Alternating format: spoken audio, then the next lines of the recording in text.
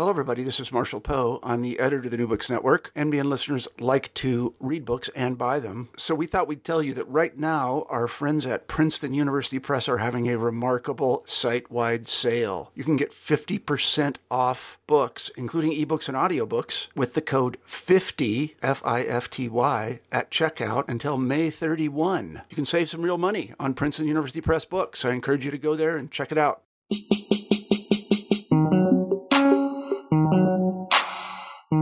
Your influence in this region is deeper and wider than that of any other writer.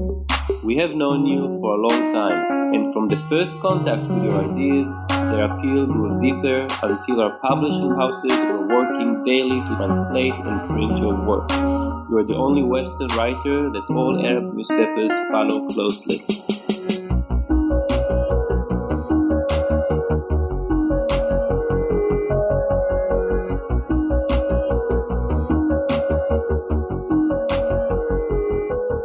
Hello. You are listening to New Books in Intellectual History. I'm your host, David Goodhertz, and my guest today is Yoav Di Capua, author of No Exit, Arab Existentialism, Jean-Paul Sartre, and Decolonization. The words you heard him read up at the top came from an Egyptian journalist writing to Sartre in March of 1967, during the French philosopher's highly publicized and highly politicized visit to Egypt. This visit frames Di Capua's work, but No Exit is about much more than Sartre's influence in the Arab world. It is a groundbreaking work of global intellectual history that recovers the voices of poets, philosophers, and political thinkers from around the Arab world who delved into what Di Capua calls the most elusive aspect of decolonization, the question of being in the wake of empire. A small note before we begin, I spoke with Professor Di Capua before the March of Return at the Gaza border brought Palestinian refugees back onto the front page of American newspapers. These events are yet another reminder, if any is needed, of why books like this are so important. Books that go beyond the headlines and deepen our understanding of a culture, a history, and an existential condition that are often discussed in the most crude and reductive terms.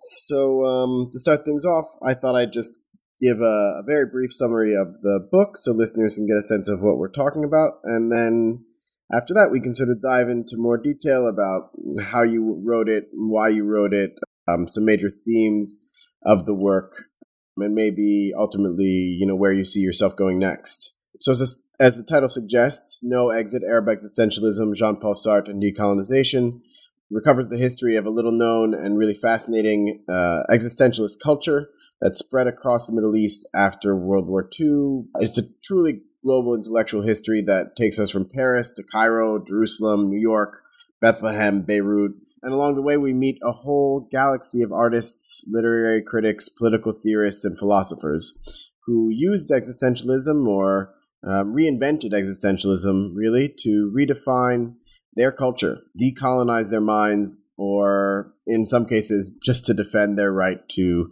misbehave. If that wasn't enough, there's also a kind of historical whodunit tucked in there, in which we try to solve a philosophical mystery. Why did Sartre, who was the most opinionated and judgmental man in the world at the time, and also a great hero of anti-colonial struggles, fail to develop a clear position on the Israel-Palestine conflict? We're not going to give you the answer to that question during this conversation. Our focus really is going to be on Arab existentialism itself, because the heroes of this book are the Arab existentialists. And as I was reading it, I found myself really wondering, why haven't I heard about them before? Where have these great philosophers been hiding? So I guess that's also my first question for you. How did you find them, and how did you end up writing the story of Arab existentialism? Right, we have a very interesting historiographical phenomenon happening in Middle Eastern studies. We have very good histories of the region, of specific areas in the region, and intellectual histories leading to the 1950s, that is from the 19th century into the 1950s. Then we have a break, a suspicious hiatus for the 50s and 60s, and everything is picked up again after the 1967 war, which is, of course, a major watershed in the history of the region, the war between the Israelis and the Arabs. And I was wondering why the gap, and what is it in the history of the post-1967 period that makes it very easy for historians to divide it to before and after?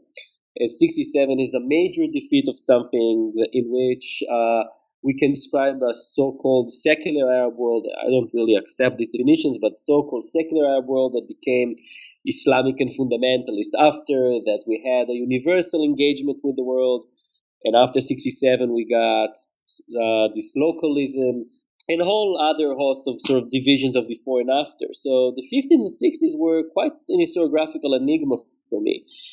And I decided to read broadly about the 50s and 60s, that it just go without, just sit 2-3 years and read. And it's then that I found that existentialism is very, very prevalent, and the relationship with Sartre is substantial. So I can use this as a platform, not as the most important thing that happened during this period, but as a platform that can allow us to rethink the 50s and 60s, which is an era of decolonization, which opens up basically the Middle East to the era of decolonization, the global South, the global 60s. So we're no longer putting the Middle East in some ghetto. We can think about it in tandem with other developments, and that actually changes the story we know about the 50s and 60s. Right. So what kind of things do we get to see when we take the Middle East out of the ghetto and reconstruct this multi-directional dialogue with Europe? Yes, but also with decolonization movements in Africa and Asia and around the world. What new kind of understanding can we gain from that? Yeah, so the way in which the Middle East was, involved in global developments, not only those related to France, but those related to struggles of liberation in Africa and Asia, was always known. What we did not know is the extent of the connections and how intense are these connections and meaningful they were. No, I did not set to write a book about global intellectual history. I did not sit and say, okay, now I'm going to write a book about global intellectual history. I'm going to show this and this and that. The way it worked was the other way around. I started digging in the backyard of the Middle East, where we always dig as Middle East historians. And the stories took me to other places. Specifically, at the beginning, it took me to France when I followed a group of young intellectuals. It's a generational story. It's a generations of Arab intellectuals who were born in the 1920s and hope to decolonize their societies. And it's there where they found something which was very amorphous, very difficult to define. Existentialism is notoriously difficult to define and pin down.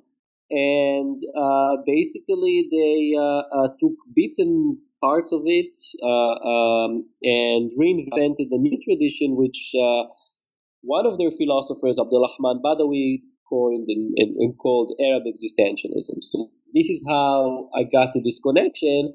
And I want to say this is not a passive history of reception studies. That is, Arabs took some idea that Europeans invented and put it to work, so to speak.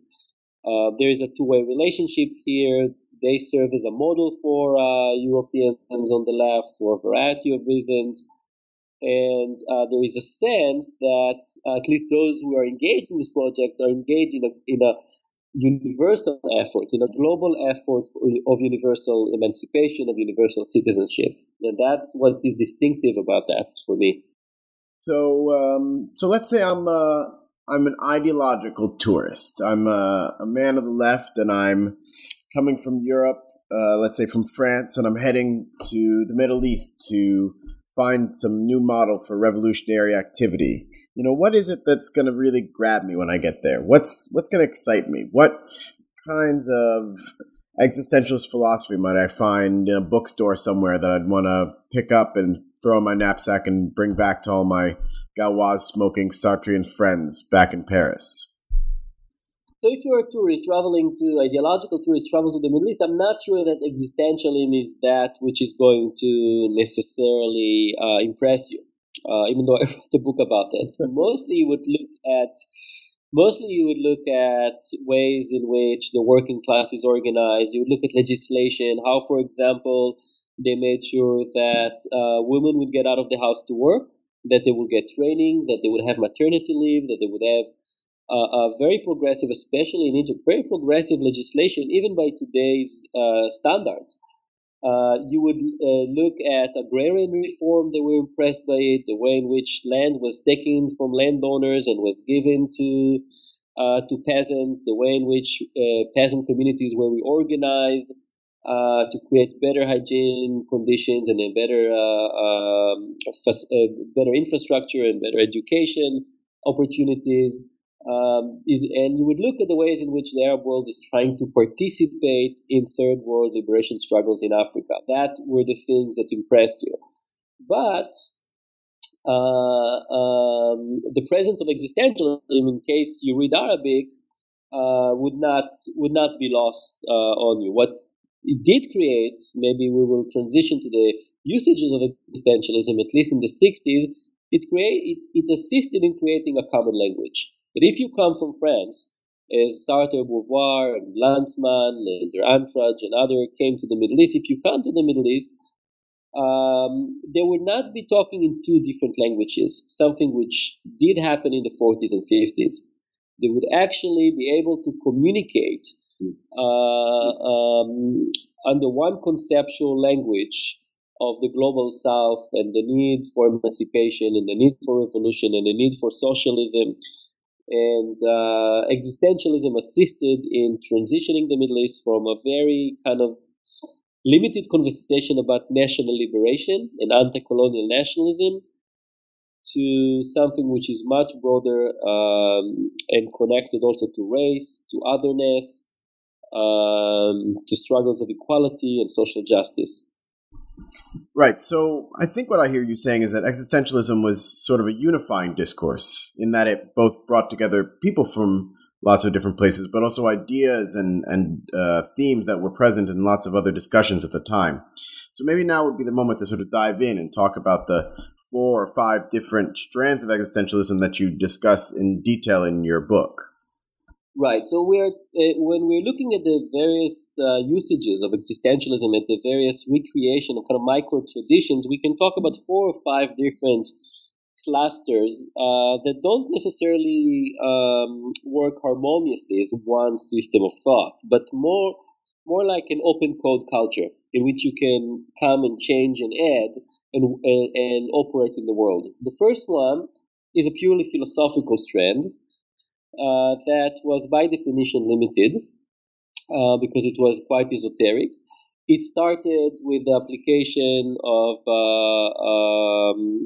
Heidegger, with the translation of Heidegger, and with the engagement of categories that relate to authenticity and to the idea of being as a whole, and led to philosophical experimentation that was supposed to create a new philosophy for decolonization that would transition Arab culture and Arab philosophy from its submission to European epistemology to basically a freestanding status in which it is organic to the Arab experience. That is, it does not have a schism between tradition and modernity, but allows for a reconciliation of the two in the form of Sufism, for example. So that was one trend. The second trend was already very, very political. And it was about taking Sartre's notion of commitment, translating it as iltizam, which in Arabic means commitment, and that is the demand that the object of any form of intellectual work would be concrete political and social change. That is, you don't write a poem for the sake of the poetic emotional value of it, of being simply moving and beautiful, you write a poem that would invoke the struggle of the working class or the peasants or other issue in society, and point out the justness of this cause and also the way to change it. That was probably the most prolific platform and the most contagious, in a way, idea that spread all over Arab societies very, very quickly. It started in Cairo, moved to Beirut, and then was dominant feature of Arab thought and politics from bottom to the top, all the way to the late 60s, when it was replaced with the Palestinian notions of resistance, mukawama. Another usage of existentialism was related to third worldism. That is, through a conversation about otherness and authentic being and what does it mean to live a life that is true to your own past, which is a major question in societies that are emerging out of colonial rule. Through this, a whole cluster of thought that is called existential humanism, that included not only Sartre, but included Fanon and Memmi and others, and work on racism, on neocolonialism, notions of settler colonialism, struggles for race, for social justice. All of them begin to be conceived under the same umbrella. And here, the issue is not simply intellectual, but also political example. Because this body of work was applied politically. It was applied to Algeria, as it applied to Vietnam, and to struggles in Rhodesia and Congo, and also, of course, became applicable to Palestine. The other tradition of existentialism is not everything worked against neocolonialism and imperial rule. Existentialism was also used as a tool for opposition against political authoritarianism inside the Middle East. It so happens that societies that go under through decolonization in the 50s and 60s did not notice that nationalism is confused with state power. And while everybody is nationalist, the state becomes stronger. A very small circle of people control it, mostly coming from the previous liberation movement or from the army. And they suppress, the liberal freedoms that were still a legacy of the 30s and 40s in the Middle East. And a whole group of writers began to use themes of existentialism as a philosophy of freedom to point out what the state is doing, point out the reduction in liberal freedoms. And also Palestinian refugees used it to point out their own condition of being a refugee, of being out of state, of being nowhere and being everywhere at the same time. Feminist writers used it in order to expose the works of patriarchy. So it got all sorts of usages. In Baghdad, for example, it was a complete scene of non-engagement with the state, non-engagement with nationalism, and being basically a vagabond intellectual who live a life that is very, very similar to what they thought is left bank intellectuals in Paris were doing: alcohol, sex, smoking, and behavior of that type. So these are the kind of manifestations and usages of it. Some of them. That's terrific. Now, we're obviously not going to be able to get into all the fascinating specific examples of these different streams, and if listeners are interested in that, they'll have to buy the book. But let's focus in here on some of the Palestinian usages of existentialism.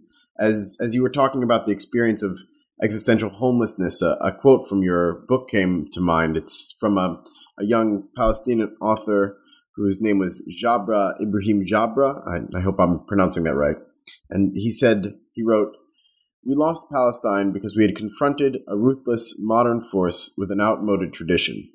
Everything had to change, and change had to begin at the base, with a change of vision, a new way of looking at things, a new way of saying things, a new way of approaching and portraying man and the world. So maybe we could use that quote as a jumping off point to ask, how did existentialism give Palestinians a new way of looking at things, a new way of saying things? How did it help them approach the world in a new way?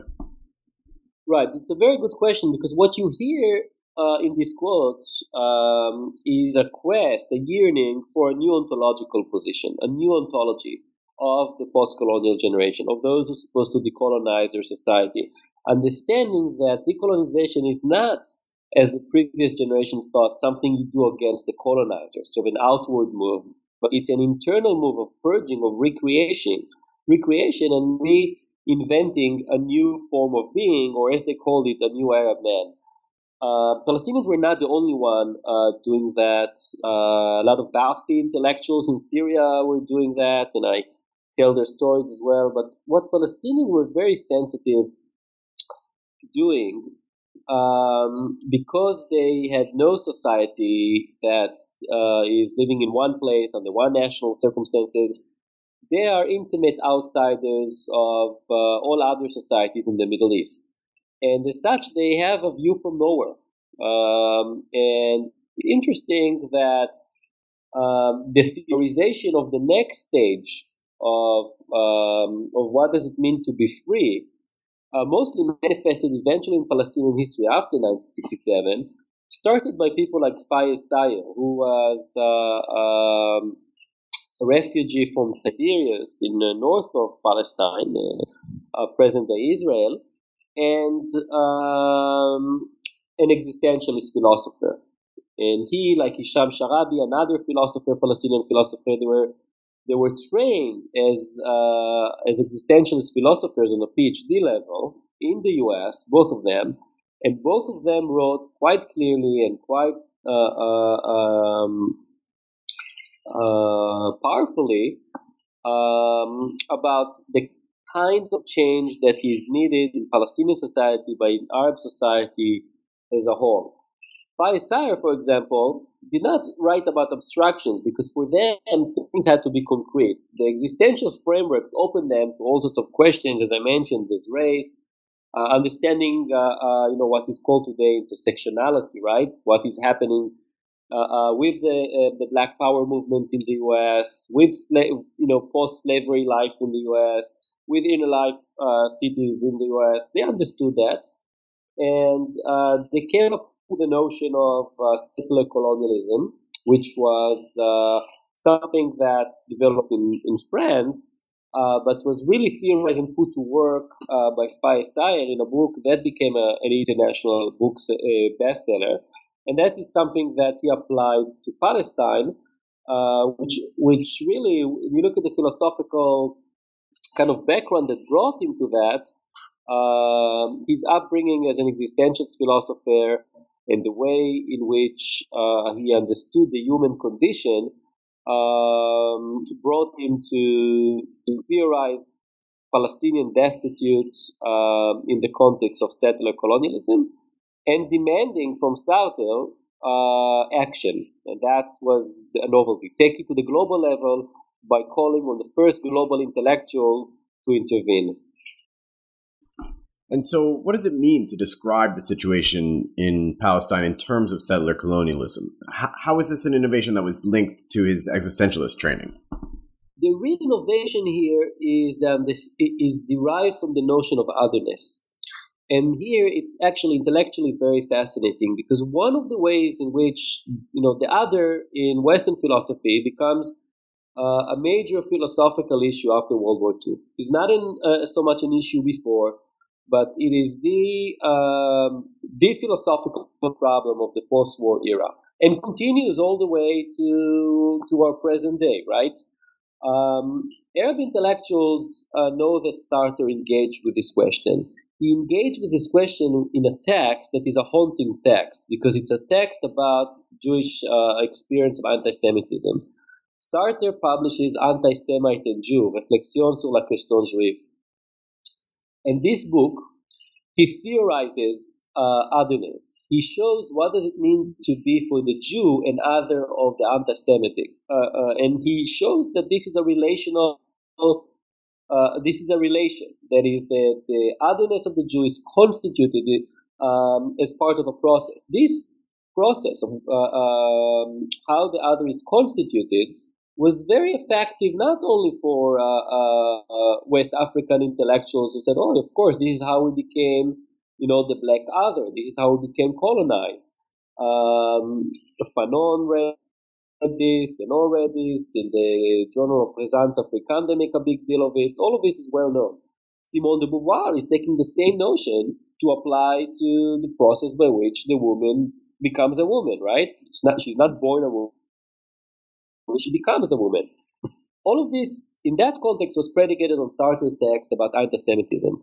These texts have been translated to Arabic only last year. It hasn't been translated at all at the time, but they read it, and they negotiated it, and they were not sure how to approach it. What they take out of it is the notion of otherness.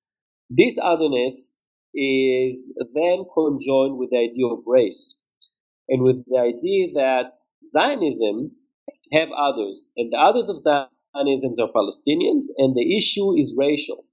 That is, Zionism is a racist environment. That's the way is a racist movement. That's the way it was framed.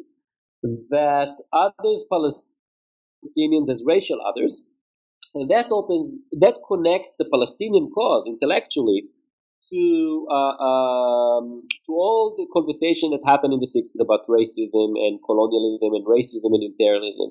Connects them directly to the Black American experience. Of course, Algeria, of course, Rhodesia, Congo, all the struggles of liberation in Africa and other places. So race becomes constitutive of the Palestinian cause with relation to Zionism. And then they coin something, the Faisal does something very simple. He basically says Zionism is racism. He got to it through Sartre. And in the 60s, it seemed okay, it might not be a big deal. It's what happens in colonialism and settler colonialism is a racial reality that makes one group see the other as racially inferior, and hence they have almost a moral justification to remove them from their land as kind of ontologically unequal. But while in the 60s it does not seem to be a big case, in the 70s, all of a sudden, this passes as a UN resolution that Zionism is racism. So eventually, it becomes a major issue, and one of the most painful arguments against Zionism, and something that Zionists really struggled with. And so was the idea behind getting Sartre to come to Palestine to get him to say, Zionism is racism according to my own theories of otherness? Was that the motivation behind this trip that sort of frames your work? Actually not, surprisingly. I thought that, Palestine is at the forefront of this, but the people who bring Sartre eventually to the region are Egyptians. And it's the Egyptian state and Egyptian students in Paris, and really what they want, the thing that is really preoccupies them is recognition for their own revolutionary position. How come Sartre wrote a book about Castro? How come he's very much impressed with what is happening in China, but he overlooks the Egyptian revolutionary project? How come Egyptian socialism, Arab socialism as it was called, is not recognized globally yet as a model to be followed? The Egyptians really want recognition for that, and you can see it not only because of the archival record and so on. You can actually see the way they take Sartre, Beauvoir, and Lanzmann around Egypt is to showcase this revolutionary project. But of course, these people also cared, especially Lutfi El-Khouly and his wife, Lilian, they deeply cared about what is happening in Palestine. And they insist that he would visit the Gaza Strip as well. Now, what they want from him, and the Arabs are not one front here. Jordanians and Syrians and Palestinians themselves are pushing against the Egyptians. They feel that the Egyptians are not pulling Palestine at the front. Suhail Idris believes that from Beirut, a very influential editor of El Adab, feels that the Egyptians are cutting corners on the Palestinian issue. By the way, it's a chronic Palestinian complaint. It's not something that is new. You can trace it all the way to present day politics. And what they want from Sartre is simply to see that everything that he said about Algeria and Rhodesia is also true in Palestine. Every any analysis of the way the colonizer works in Algeria, not only the economic system, the racial system, is actually happening in Palestine. That when he writes about race and about otherness and about alienation, this has happened to Palestinians. That is, that Zionists have others, and the others are Palestinians. So, if the solution in Algeria is dismantling the state of colonialism and the privileges of the Pied Noir, why is it not the solution in Palestine? This, philosophically, is a very, very difficult question to answer for Sartre, and he does not have an answer to it. Right. Now, I don't want to spoil the end of the book by telling our listeners what Sartre's non-answer actually consists of. So instead, maybe let's go back for a moment. You mentioned that there was a shift away from an existentialist understanding and commitment towards a more specifically Palestinian notion of resistance. And I wonder if you could just say a little bit more about that. Is that something that happens post-67? What's the difference between the notion of commitment spreading through the Arab world in the 50s and 60s and what emerges immediately afterward? So, from the get-go, iltizam, commitment, was a contested concept. When you do a conceptual history of iltizam, as I do in the book, you find out that, yes, one tradition was the one I described, in which the nationalists, those who wanted a big pan-Arab state and were working on behalf of the expanding Egyptian state, or trans-regional Egyptian state of pan-Arabism, they had one notion of commitment. But then the communists and the Marxists came with a competing notion that was also called iltizam, but was actually predicated on the aesthetic and intellectual procedures of socialist realism and of the example of Soviet communism.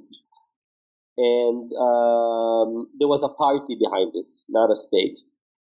Palestinians beginning to see that this notion of commitment, and not only them, is being appropriated by the state and by the various states, in which the state now is saying, we are committed to a cause.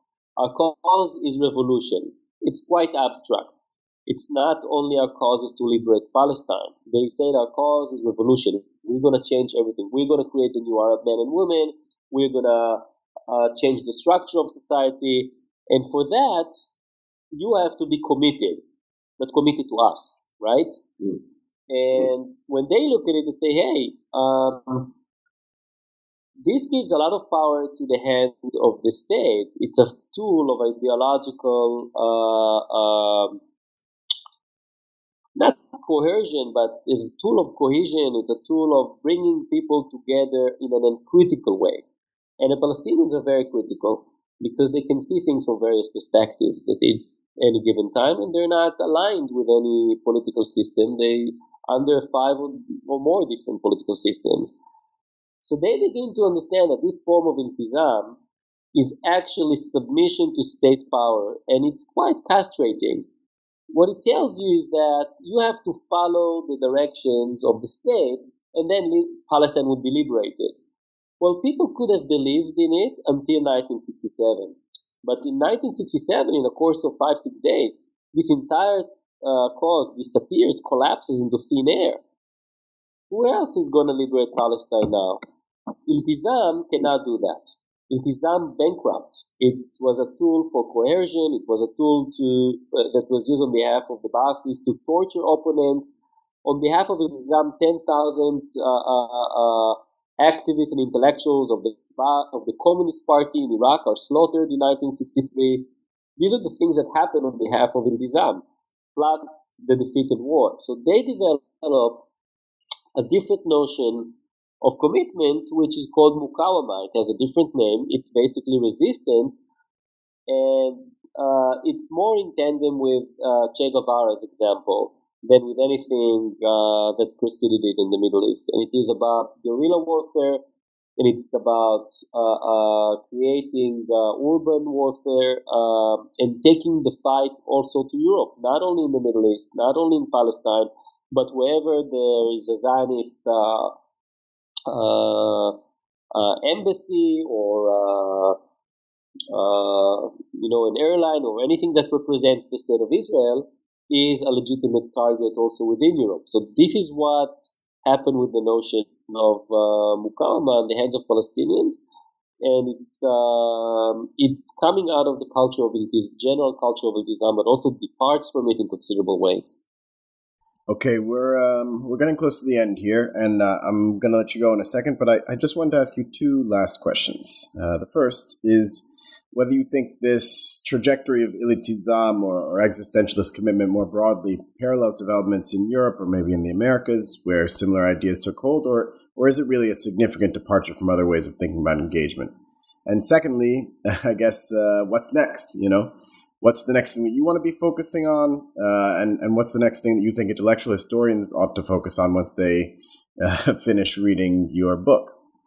Right. So with regard to the first question, the tradition of Islam in the Middle East and its specificity, the specificity of commitment, it is unlike anything that happens in other society. It is really one of these examples in which global intellectual history can show us something which is on the local level very complex, but also on the global international level complex. And if you disconnect this connection, if you don't view it as an intellectual ecosystem, you actually cannot understand how it works. And that's the beauty of global intellectual history.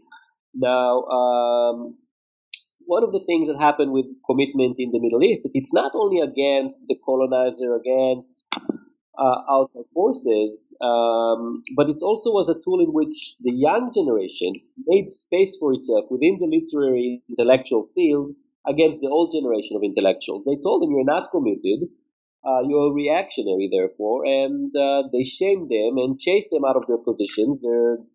Their journals went out of print and new journals came in. So there's a change of the intellectual guard. This is a tool for internal decolonization.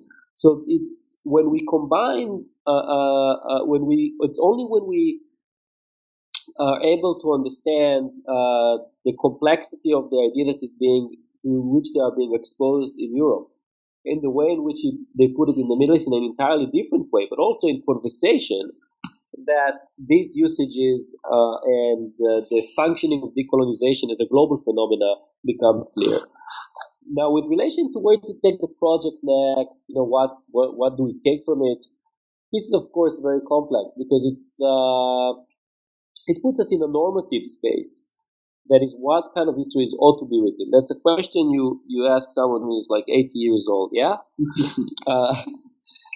And to tell people what kind of histories to be, we need and so on is not something that I'd like to do, or it doesn't actually have any meaning. If you remember, in the 1960s, they had history classes that started with title Problem in Social History, problems in social history, things like this. And social historians were asked to identify a problem, not to come with a theory, but to identify a problem. I think that if we read the intellectual record and identify concerns, identify problems of the people on the ground, and trace them, we are going to do very good service for for understanding the Arab human condition in the 20th century and its context. And I think that's a worthwhile thing to do, not only scholarly, but also politically. It's very important to humanize, to present this full-fledged history that is completely absent from any representation of Arabs today, or one is mentioned any country in the Middle East, and the next sentence is some pejorative something, and we do not understand how we got to the Middle East that we have today. In order to understand this Middle East we have today, we really need to begin to humanize even issues that relate to defeat and collapses of projects, and I think this is one of the benefits of doing this kind of work. Okay, that's it. Thank you so much, Yoav Di Capua. The book is called No Exit, Arab Existentialism, Jean-Paul Sartre, and Decolonization. Go and get it. It's out on UChicago Press now. And we're going to close things out here with a bit from the second movement of the Little Modernsky Suite. So long.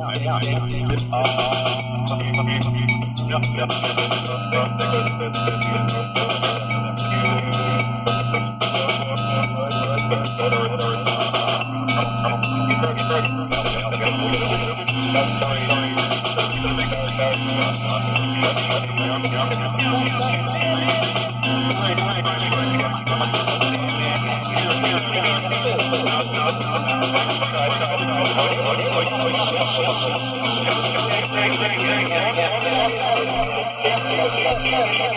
you.